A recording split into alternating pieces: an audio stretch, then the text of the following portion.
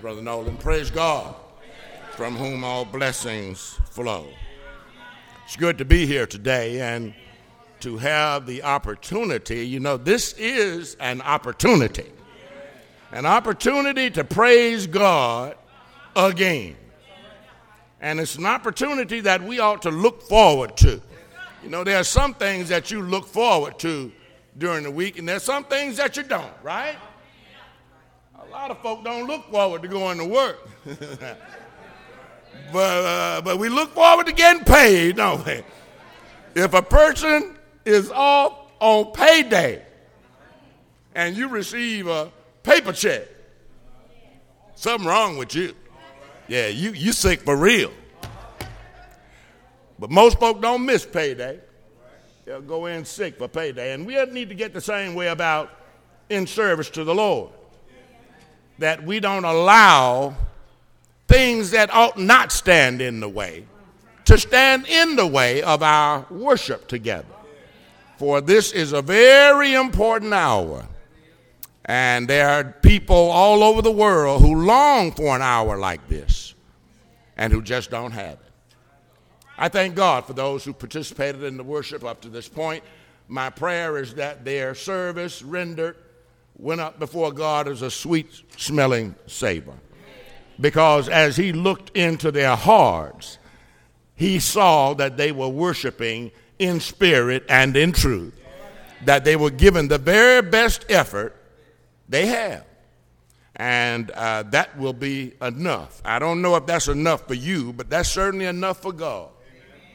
God just asks that we do our very best when we are worshiping him. I'm going to do something out of the ordinary this morning, and there are plenty of times when I come up here and I read what I've prepared and what I've typed up, but every week when I prepare lessons, I really go to God, and I ask him to show me what he wants me to do as it regards what we are studying. When we've been talking about the 12 apostles, and we have come to the final one in terms of Paul, who was really the 13th apostle, called out of due season. There's so much to talk about with Saul that I had to ask the Lord several weeks, Lord, how should I handle it this week? And that week the Lord said, well, talk about Saul, the chief of sinners. And then another week, he said, well, this week you may want to focus in on his thorn in the flesh. And then another week, it may be, well, you may want to focus in on how he persecuted the church. This time I said, well, Lord, I'm finishing up Saul this week. And I don't know just how I want to finish it up, but I know where I want to go. And in comes house to house, heart to heart. And the main article, what Saul saw when he couldn't see. I don't know how you take that, but I take that as an answer to my prayer from God. God said, how about I just send you something? Something you don't even have to study the way you would normally have to study, because Alan Webster has already put it out there for you. How about I send you something? And you know, a lot of folk can't take stuff like this because they didn't have anything to do with it. But I have no shame whatsoever in saying to you today, I'm going to read this to you, and I didn't put a word in here. Not a period, not a comma, not a passage of scripture. What I did do is read it through many times to make sure that it corresponded with the Word of God. See, because I'm about more than just the title of a lesson. I want to know the content. Is it in keeping with what's in the Word of God? I'm getting ready to read it to our people. I need to make sure it's right. And I want to ask you to follow along with us this morning as we read it. I want to apologize to you for reading it, but it's only for reading it.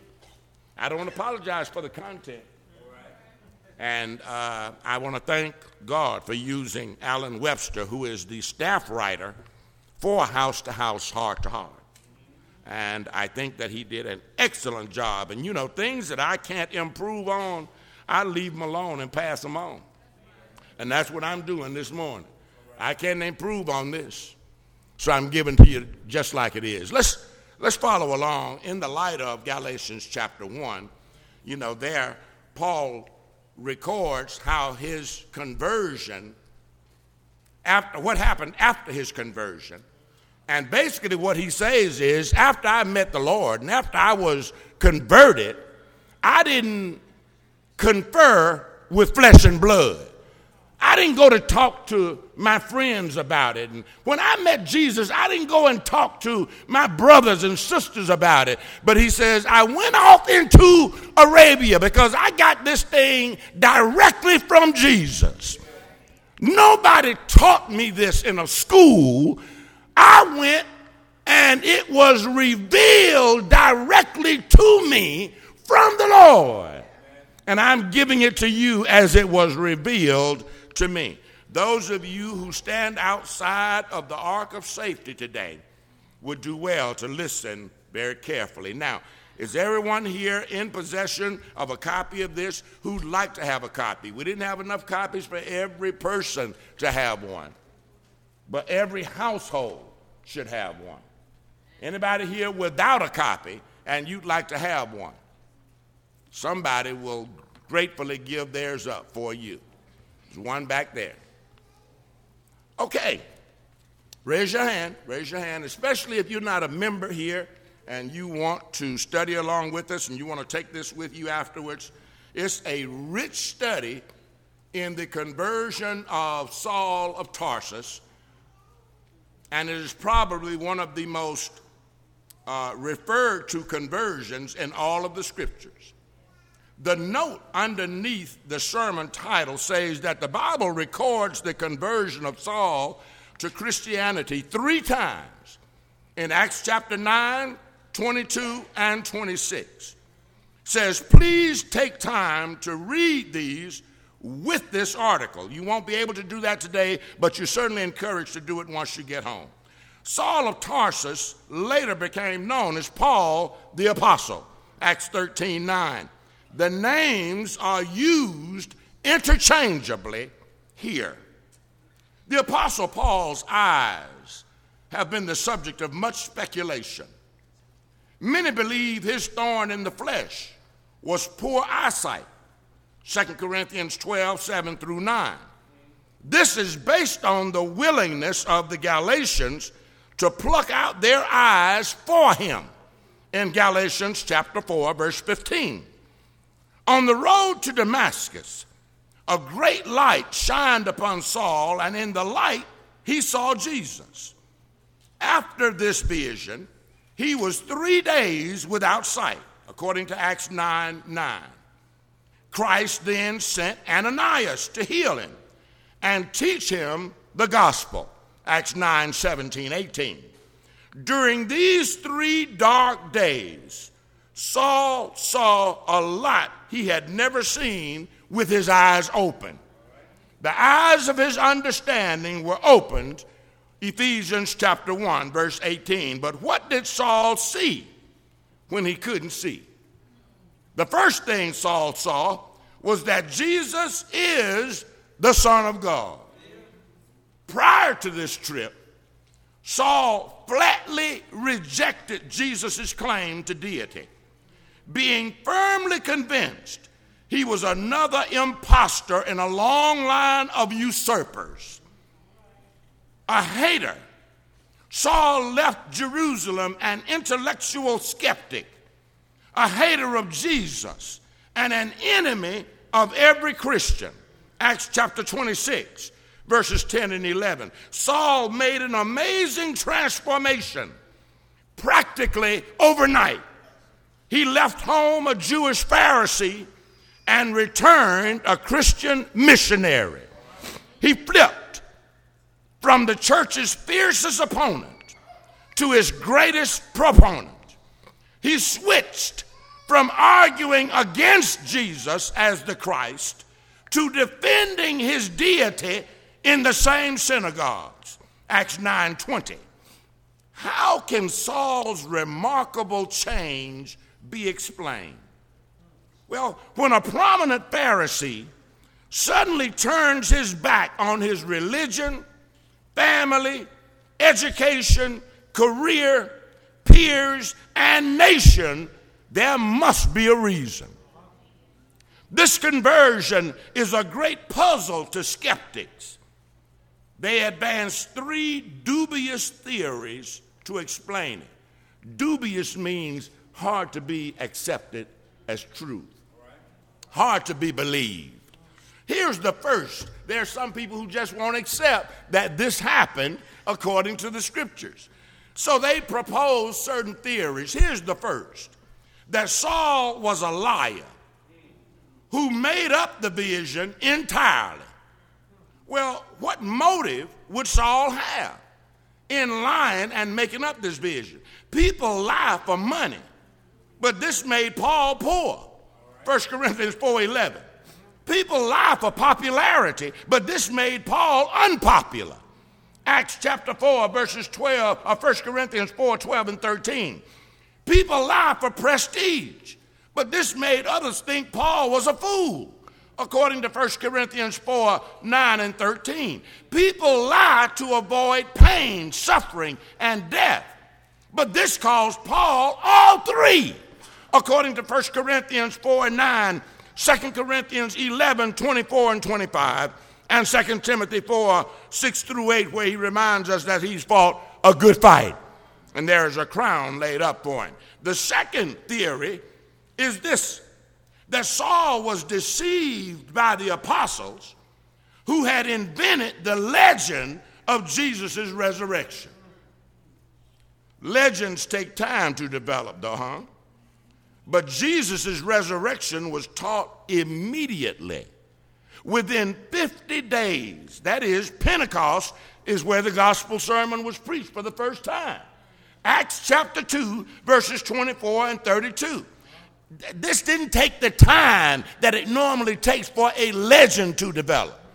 This happened immediately. Paul's writings show an independent thinker and an educated scholar unlikely to gullibly follow untrained fishermen and tax collectors. Acts chapter 4, verse 13. Paul said he received his doctrine directly from Jesus, according to our scriptural text this morning, Galatians chapter 1, verse 11 and 12 and 13, and did not even meet the other apostles for 3 years, according to chapter 1, verses 17 and 18 of Acts, or Galatians, I'm sorry. And then the last theory is that Saul went insane with guilt for killing Stephen. Worldly Festus, you remember Festus, who saw religion as a superstition, according to Acts chapter 25, verse 19, first made this accusation that Paul was mad. He interrupted the apostle, asserting that much learning had made Paul mad. Paul calmly pointed to his speech as evidence of his sanity. He said, "I'm not mad, most noble Festus, but speak forth the words of truth and soberness." Acts chapter 26, verse 25. Paul's writings are not those of a madman, but they reflect a structured, logical, disciplined mind. The quarter century he spent as a missionary shows a focused purpose that defies insanity. His social relationships, and he mentions about 100 co-workers in his writings, show one respected by his peers and capable of functioning successfully in a complex world.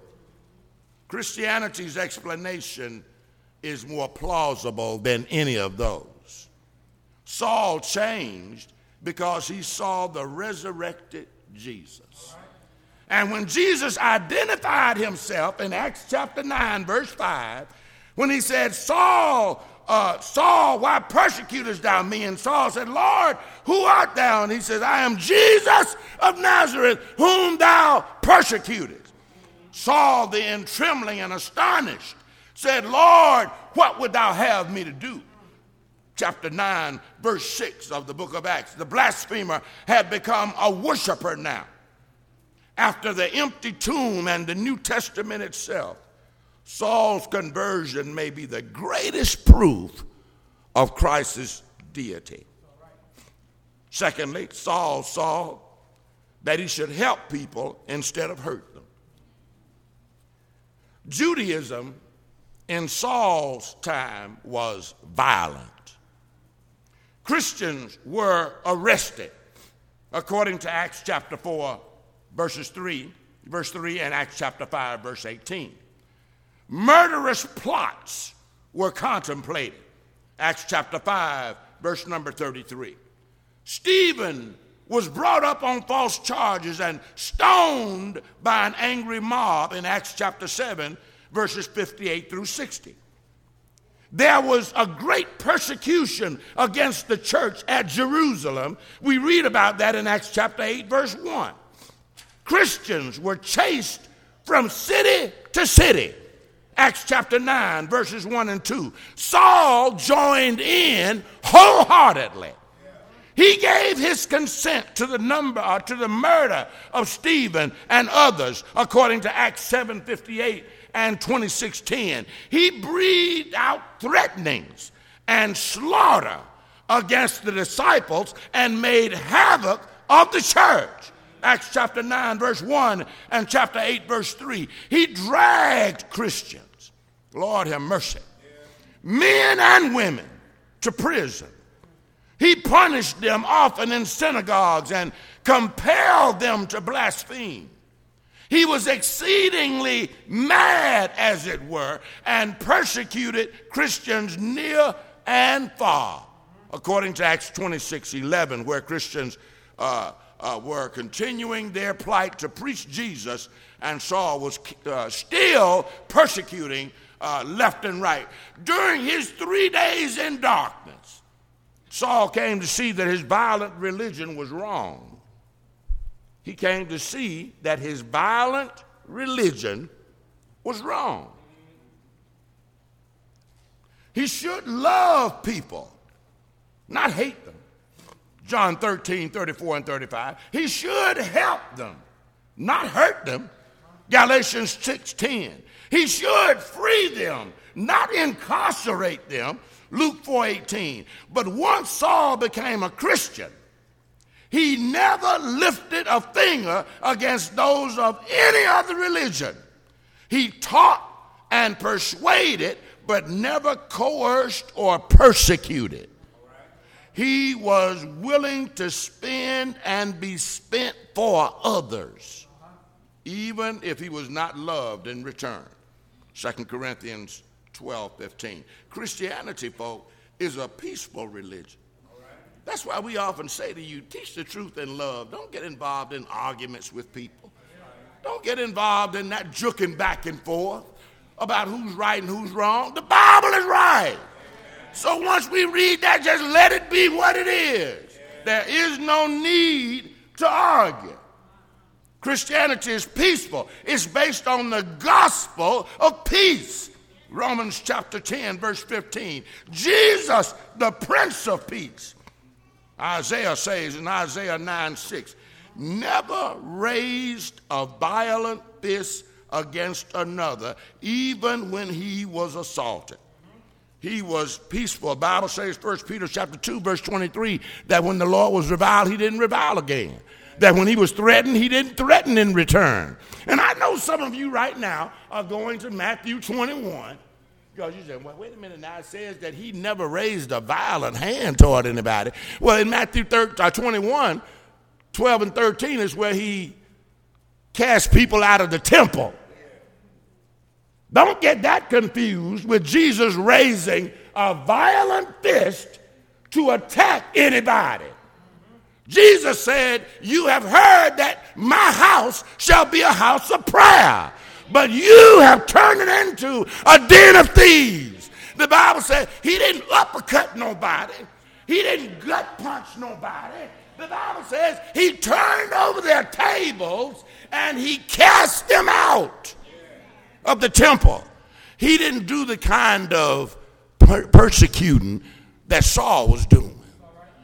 That's why the author put it here, to distinguish between the Saul that we are being introduced to and the Jesus that he would eventually follow. Jesus didn't condone violence. It was Jesus who taught us, if a man smites you on one cheek, turn the other. That's not a violent man. That's not a violent teaching. But the Bible says that he was a prince, as it were, of peace. Never raised his hand violently to any man. Never owned a sword. How many of you own one of them yellow handle cases since you've been a Christian? Now go on out and bought you a Smith & Wesson. Lord have mercy, and got quiet. Jesus never owned a sword, he says. He never smote an enemy. He never sued a foe. His true followers today imitate his peaceful behavior. 1 Peter chapter 2, verses 21 and 22. That's all right. Brother Webster, they're not saying amen to me, just like they don't do sometime when I'm preaching myself. They got a problem with yours too. But the truth is the light, and the truth shall set you free. The Bible says Jesus was a peaceful man, while Christians earnestly contend for the faith, according to Jude 1:3. They do so with words, not weapons. Evangelism is done by teaching and reason, according to Matthew 28:19. Never by threat or violence. Christians seek to follow peace with everybody, according to Hebrews 12:14 and Romans 12:18. Any religion that teaches followers to hate unbelievers and to force conversion by threat of physical harm does not deserve a seat at the table in the marketplace of ideas. A few have marched under a false flag and committed violence in Christ's name. The Spanish Inquisition and the Crusades come to mind.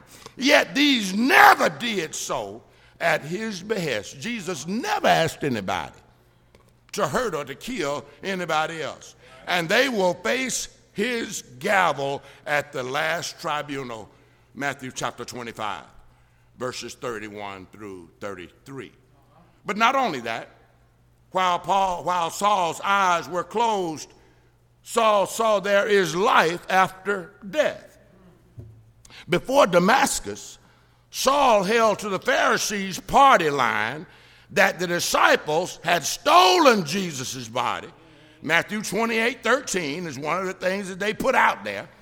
After Damascus, he taught, why should it be thought a thing incredible with you that God should raise the dead? This is the same Saul that held to the Pharisees' doctrine that Jesus never resurrected from the dead, but that his body was stolen by the disciples to make it look like he had been resurrected from the dead. And here is this same Saul, now Paul, asking a company that he's teaching, why does it seem strange to you?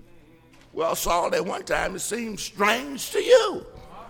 It's amazing, though, how when we receive teaching, it undoes the ignorance in our religious lives. So here's this same Saul asking the question that was asked of him.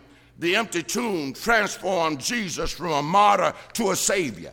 Without it, Christianity is a fraud, and Christians are at best deluded. Of all men, most miserable. 1 Corinthians 15:12 through 19. With it, Christians are also guaranteed a resurrection.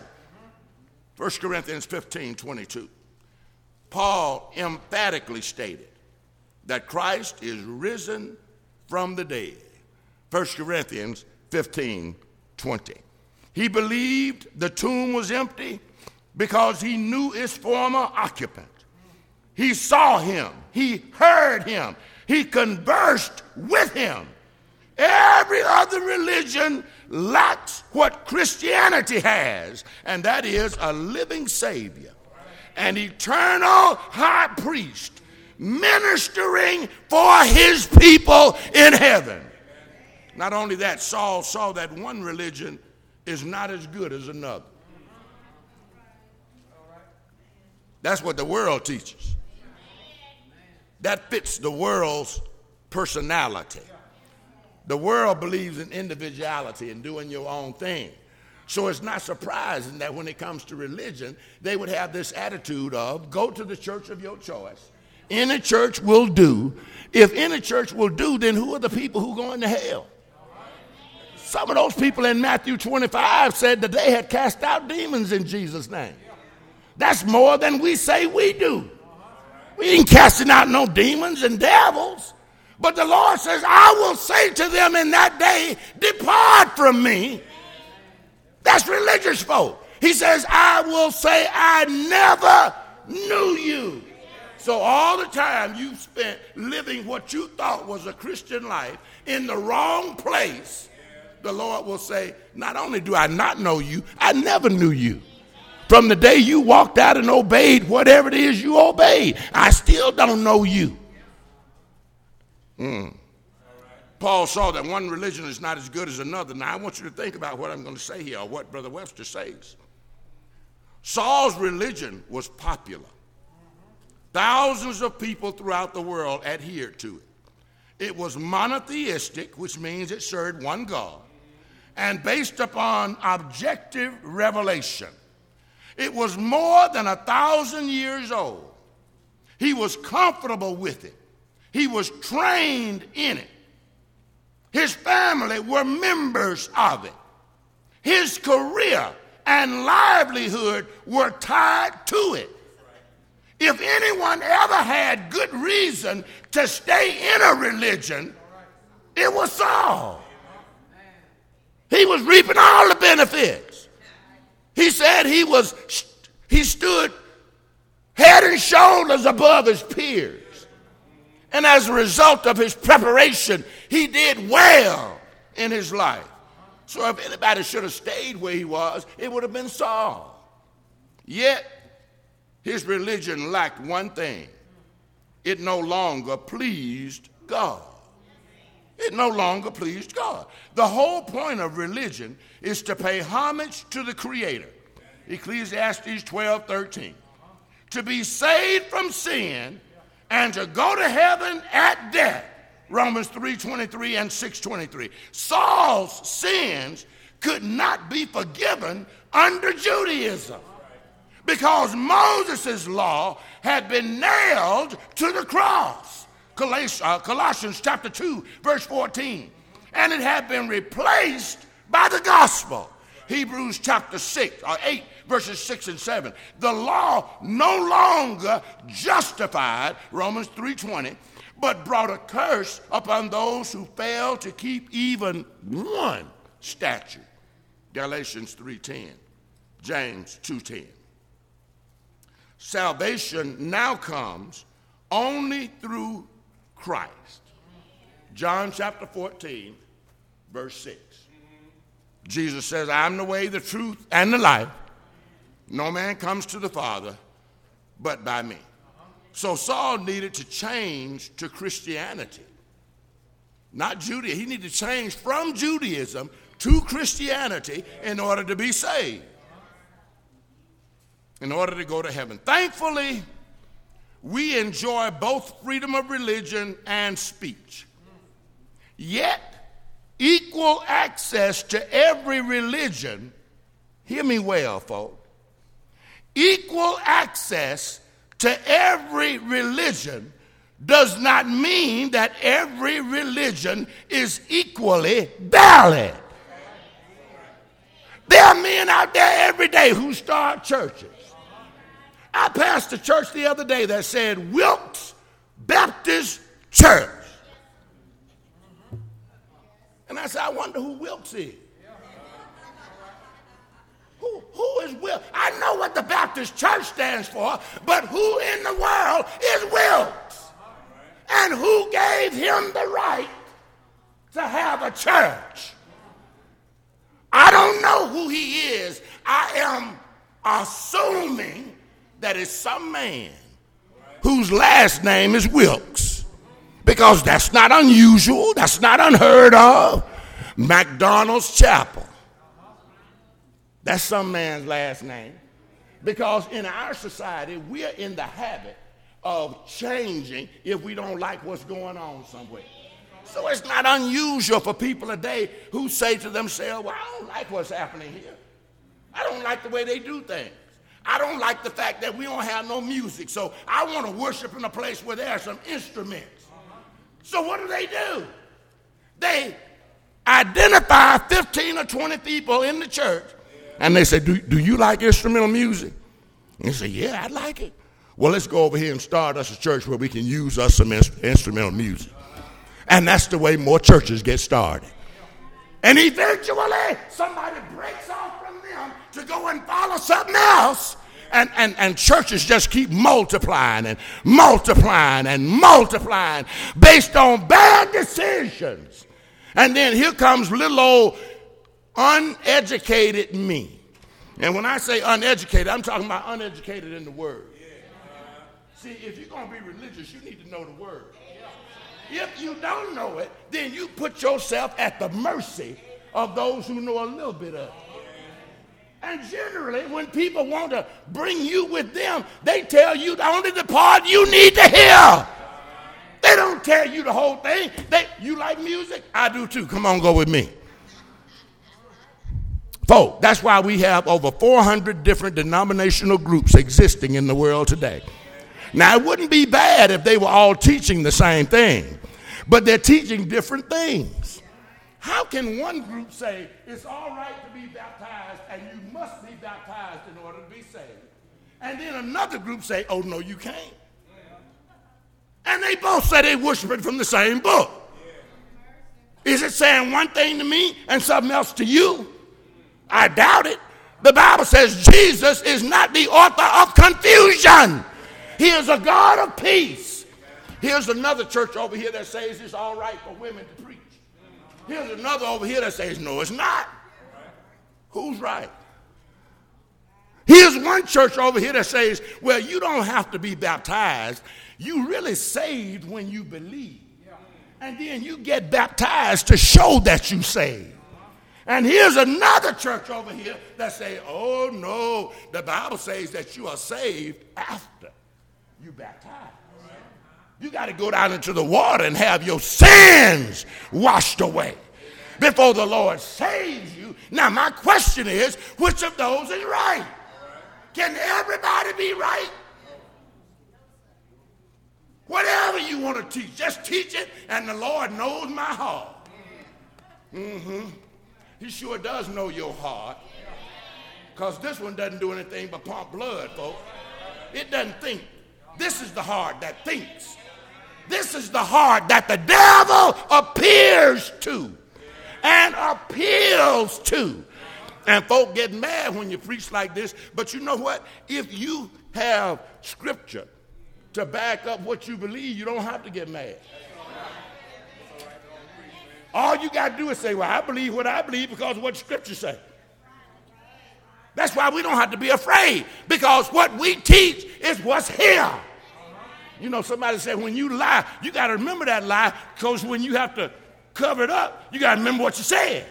But when you tell the truth, you don't have to strain yourself to remember what the truth is. It's the same all the time. How in the world can anybody believe today that any church will do? I want to know what that kind of language is in here. Here's what's in the scriptures, that Colossians chapter 1, verses 18 and 24 said that Jesus is the Savior of the body, which is the church. I'm amazed. I don't think Jesus had any problem with grammatics. I don't think Jesus had any problem with not knowing how to syllabicate. He put in here exactly what he wanted to put in here. And he says the church is his body. How many bodies you got? The religious world must look like a freak to Jesus. One head and 400 bodies. And I know some of you are saying, well, no, that's not it, Brother Anthony, because all of them are the body of Christ. Well, how can all of them be the body of Christ when they're not listening to the head? See, your body doesn't listen to what my head tells it. Your body listens to what your head tells it. And the same thing is true of the church. The church listens to what the head says. Christ is the head. So what gives a man, I don't care how big his cross is, I don't care how fine his life is, I don't care how long he's been around, what gives him the right to have a church? The next time somebody tells you they got a church, ask them how much they paid for it. Because according to Acts chapter 20 and verse 28 and 29 and following, the price of a church is blood. That's what Jesus paid for the church. He went to Calvary and he died for it. He shed his blood. So just anybody who can go to the bank and get a loan can't have a church. That's a difference. You may be talking about building a building. The building is not the church. It's us, the called out from the world who make up the church. And I'm here to tell you today that Saul learned that one church, one religion is not just as good as another. So you can't just walk out your front door and look left or right and see if you see a church and then flip a coin to decide which one you're going to go to and go there. And yet that's the way most folk choose churches. They are either brought up in that church from their childhood. So when they found out what they were religiously, it was too late to question it. They had already been indoctrinated. And I told you before, when you teach somebody the wrong thing first, when you teach them the right thing, it sounds wrong. Mm-hmm. Now, I got to go on and conclude. I can't even, Lord have mercy. I want to finish this, but it done got good now about where I am.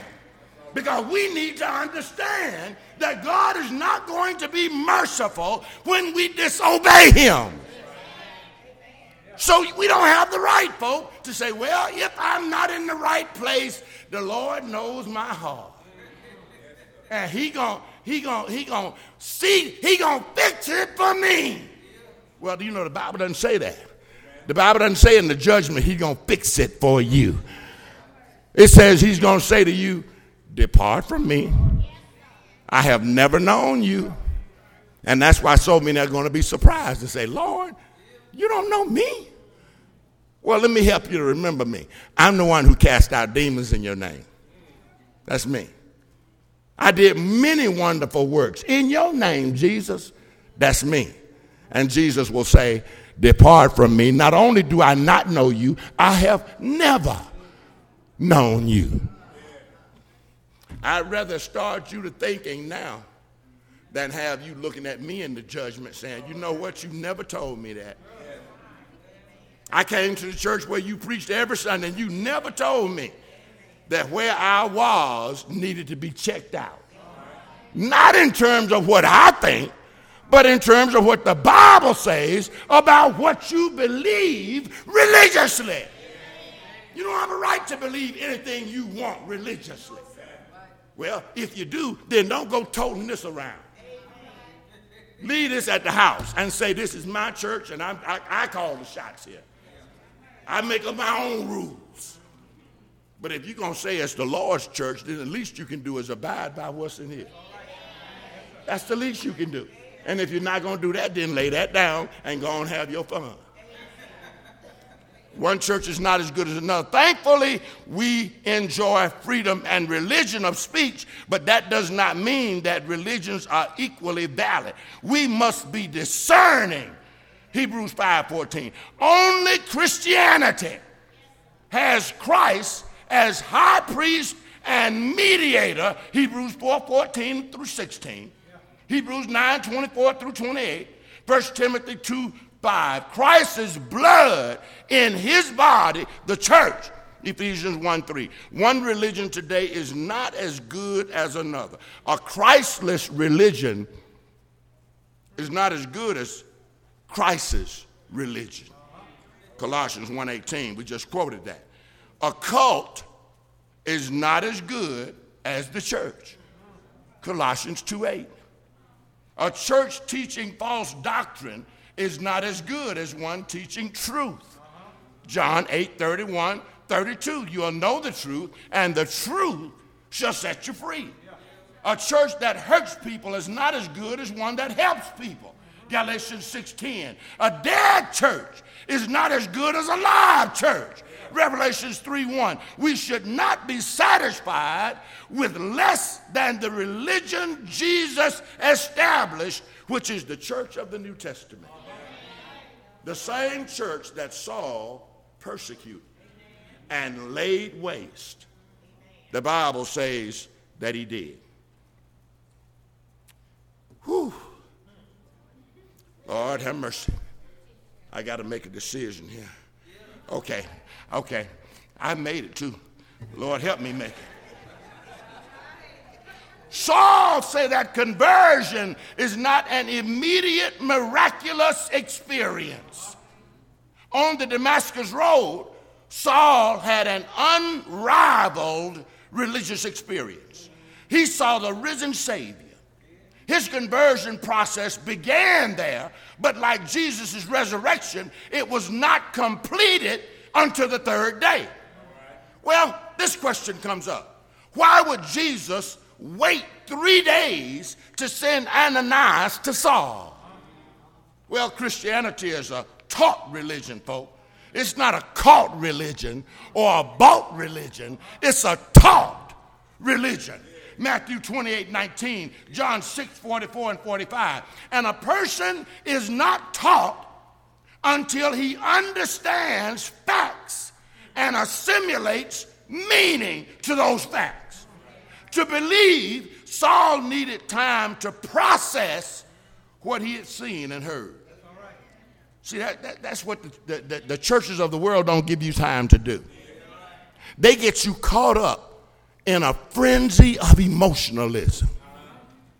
And while you dancing and shouting, they say, don't you want to come to Jesus? Yes, I want to come to Jesus. But when you say out of emotionalism, and because the music is sounding good, and because everybody is shouting or doing something that you are ready to come to Jesus, that's not biblical. When you convert to Jesus, it's not about emotionalism. You have to understand what you're doing. Listen to Jesus. Jesus says, any man who comes to me and is not willing to love me more than his mama and his daddy and his sister and his brother and yea, even his own life, cannot be my disciple. I don't care how happy you can get. I don't care how much you shout. The question is, do you love Christ more than you do family? Because Jesus knows that you may be getting ready to cut from family because they're teaching the wrong thing religiously. And you are concerned about your soul. And what he's saying is, will you leave them if you have to? Or do you love mom and daddy so much that you will let mom and daddy take you to hell? Believe in something that's not in here, that you have never questioned even. You just took what mom and daddy said. Now, I want to know which one of you who, having grown up in your home, didn't get to a place at a certain point in your life where you had to ask for yourself what you believe. You had to decide. When you moved out from mom and daddy and got your own family, did you start making up your own mind about things? Or did everything you do still reflect what mom and daddy taught you? Well, I don't know about you, but I know about me. I had to develop my own relationship with the Lord.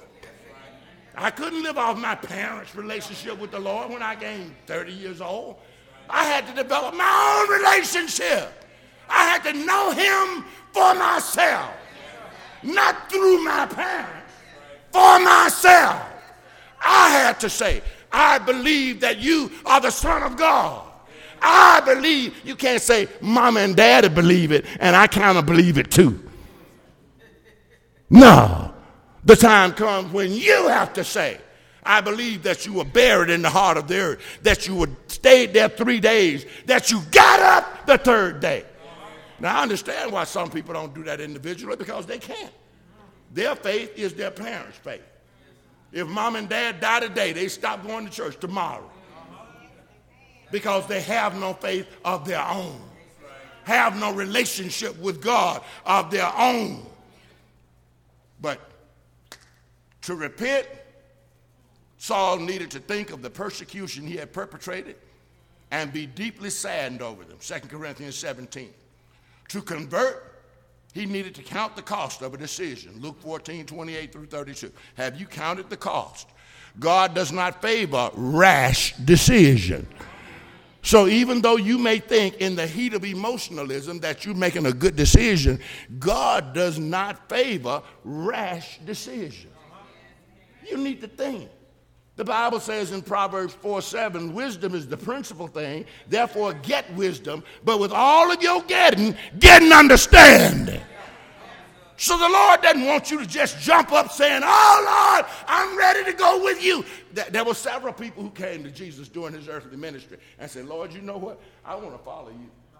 And Jesus said, maybe you ought to think about that. Foxes have holes and birds have nests, but I don't have anywhere to lay my head. You want to go?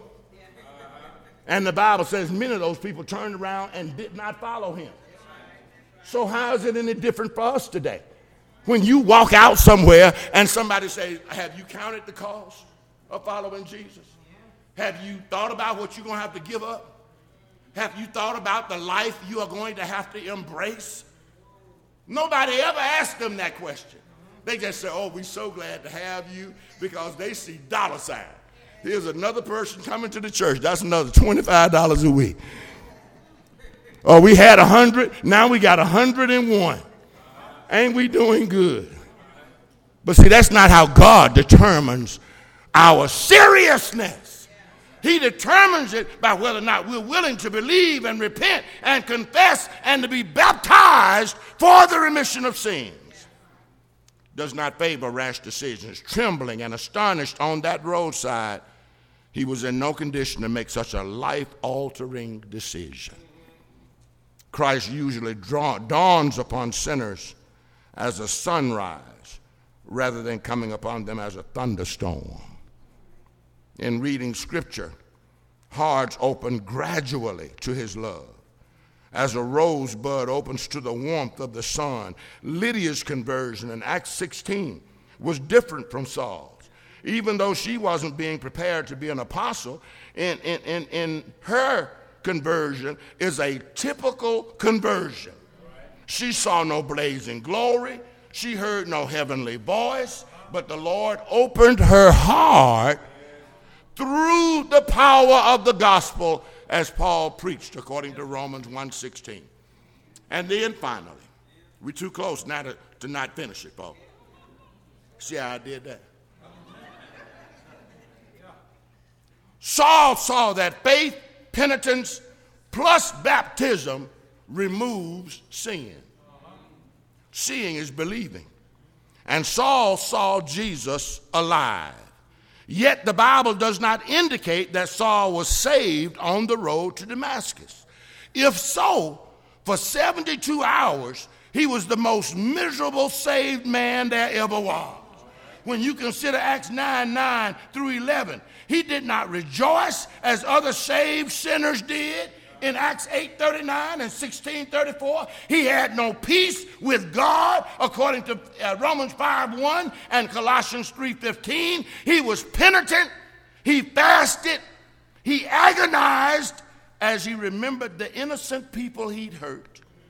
As he thought of the sorrow and pain he had caused families by driving them from home, he remembered the spouses he had separated and the parents he had taken from their children. He thought of the faithful Christians he had compelled to blaspheme their Savior. He allowed not a morsel nor a drop to pass his lips. Normally, going without sustenance for so long would be exhausting, but Paul did not sleep. The scripture says he prayed, and he prayed, and he prayed. Are these the actions of a saved man? Jesus had told Saul that there was something he must do. Acts chapter 9, verse 6. So he waited to learn what that was. Upon arrival at the house on Straight Street. I like that. Lived on Straight Street.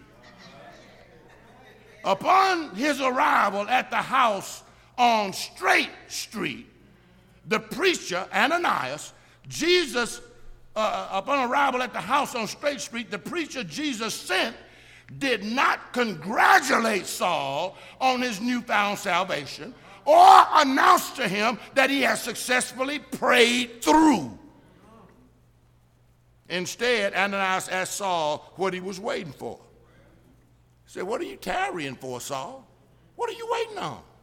Arise and be baptized and wash away thy sins, calling on the name of the Lord." Acts 22:16. One could say then that Saul's sins were removed not on the road to Damascus, but in the pool. In the pool. That's where he told him his sins would be forgiven. Arise and be baptized. Wash away your sins, calling on the name of the Lord. And then after his baptism, he ate something. He fellowshiped. He taught. Acts 9:19. His agony was over. His sins were forgiven. He was at peace. He was now a Christian. For a man who couldn't see, saw a lot, didn't he? Let me ask you this morning, how many of you now see what Saul saw? After all of this, how many of you can see what Saul saw? Or are you still selfishly grasping to what you like?